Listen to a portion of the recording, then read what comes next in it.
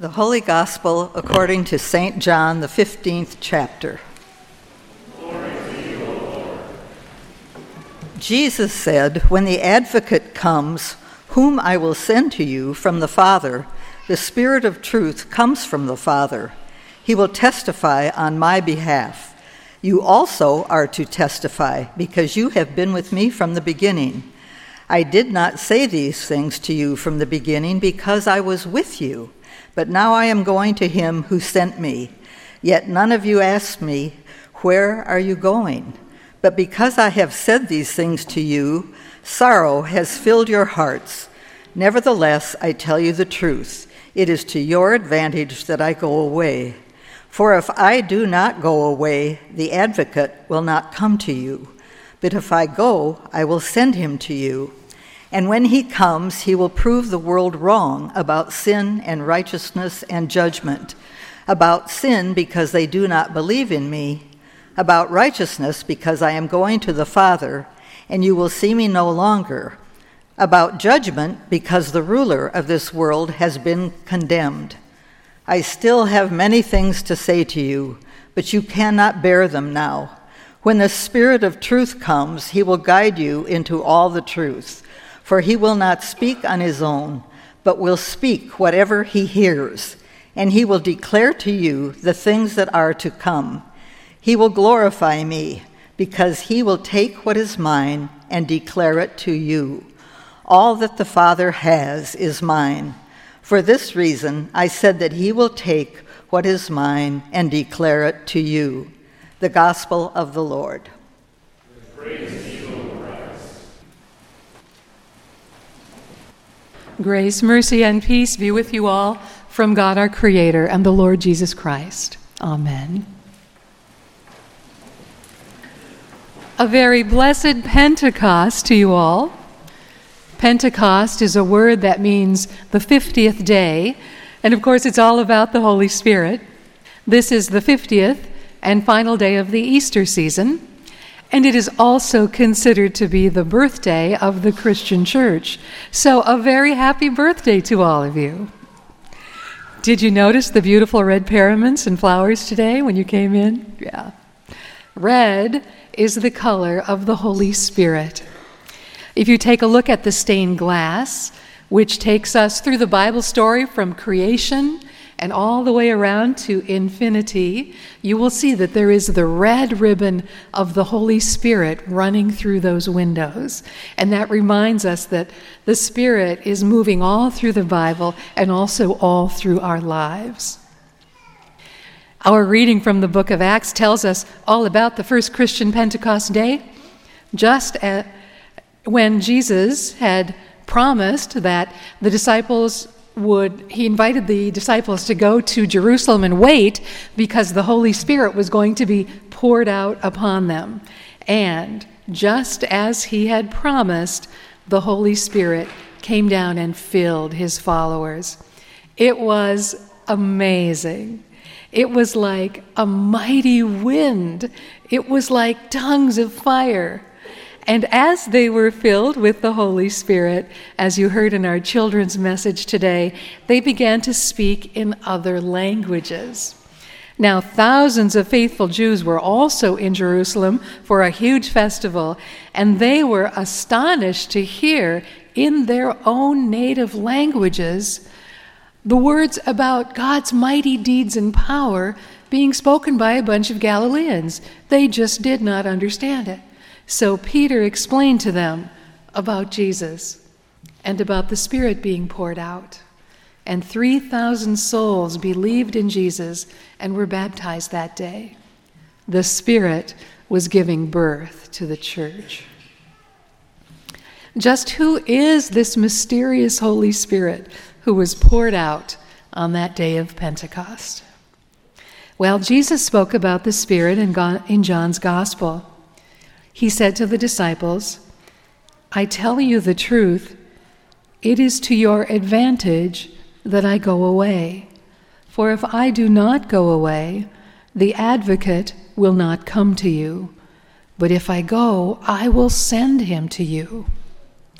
Soon Jesus would not be with them physically, But he had promised them, he promises us, that he will not leave us orphaned, that he will come to us, that he will always be with us. And it's through the Holy Spirit's presence that Jesus keeps those promises, the Spirit within us and the Spirit among us. Other translations call the Spirit the Helper or the Counselor. We need that comforting presence of the Holy Spirit. Life sometimes requires us to go through crushingly difficult times, times of sorrow as individuals as well as a community.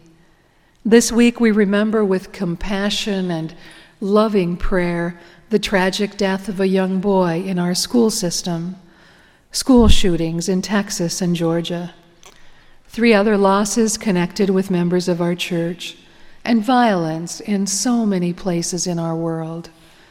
These events bring us to our knees, and we pray that the Spirit will indeed be a tender comforter to all who mourn.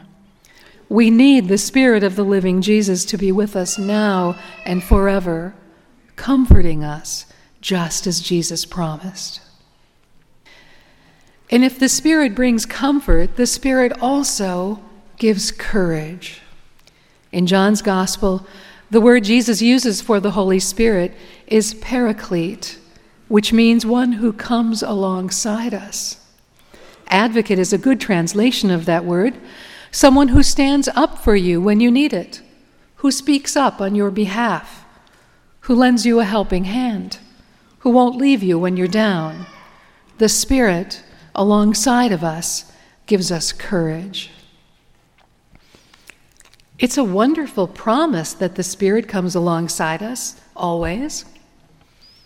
But we may wish deep down that rather than coming alongside us, the Spirit would just plain save us, would rescue us from whatever hardships we are going through. But it seems that the Spirit prefers to be with us during the challenges rather than taking those challenges away from us. Have you noticed this in your own life? Yeah. So although we might wish as Jesus people that hard things would not come into our lives at all, well, we know that's not how life works. Instead, the Holy Spirit beside us helps us to be a little more brave, strengthens us and equips us to act and to endure, and even deepens us as human beings in the midst of the painful things of this world. You know, if we close our hearts to pain, whether our own or the world's, then we are not asking God to work through us for the common good. We do better to pray like this: Holy Spirit, help me be more aware of the needs and cares of my neighbors, and show me how to share your love in the midst of it. I love that prayer. I think it's a really good and faithful prayer. But having said that, I don't know about you, but some days I just want to turn off the news, read fiction, and eat nacho cheese Doritos. Do you know what I mean? And I wonder if, before the Spirit filled them on Pentecost, the disciples were thinking about just going back to an easier life of fishing.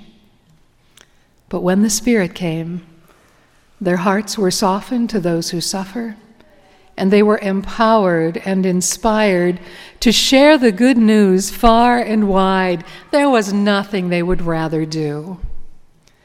May the Spirit empower and inspire us too, and give us brave hearts. Did anyone watch the royal wedding? I watched it twice. It was so beautiful. Bishop Michael Curry, the American preacher at the wedding, quoted Dr. Martin Luther King. "We must discover the power of love, the redemptive power of love. And when we discover that, we will be able to make of this old world a new world. Love is the only way." May the Holy Spirit comfort us in our sorrows and give us courage to live in love so that this old world may be made new. In the name of Jesus, amen.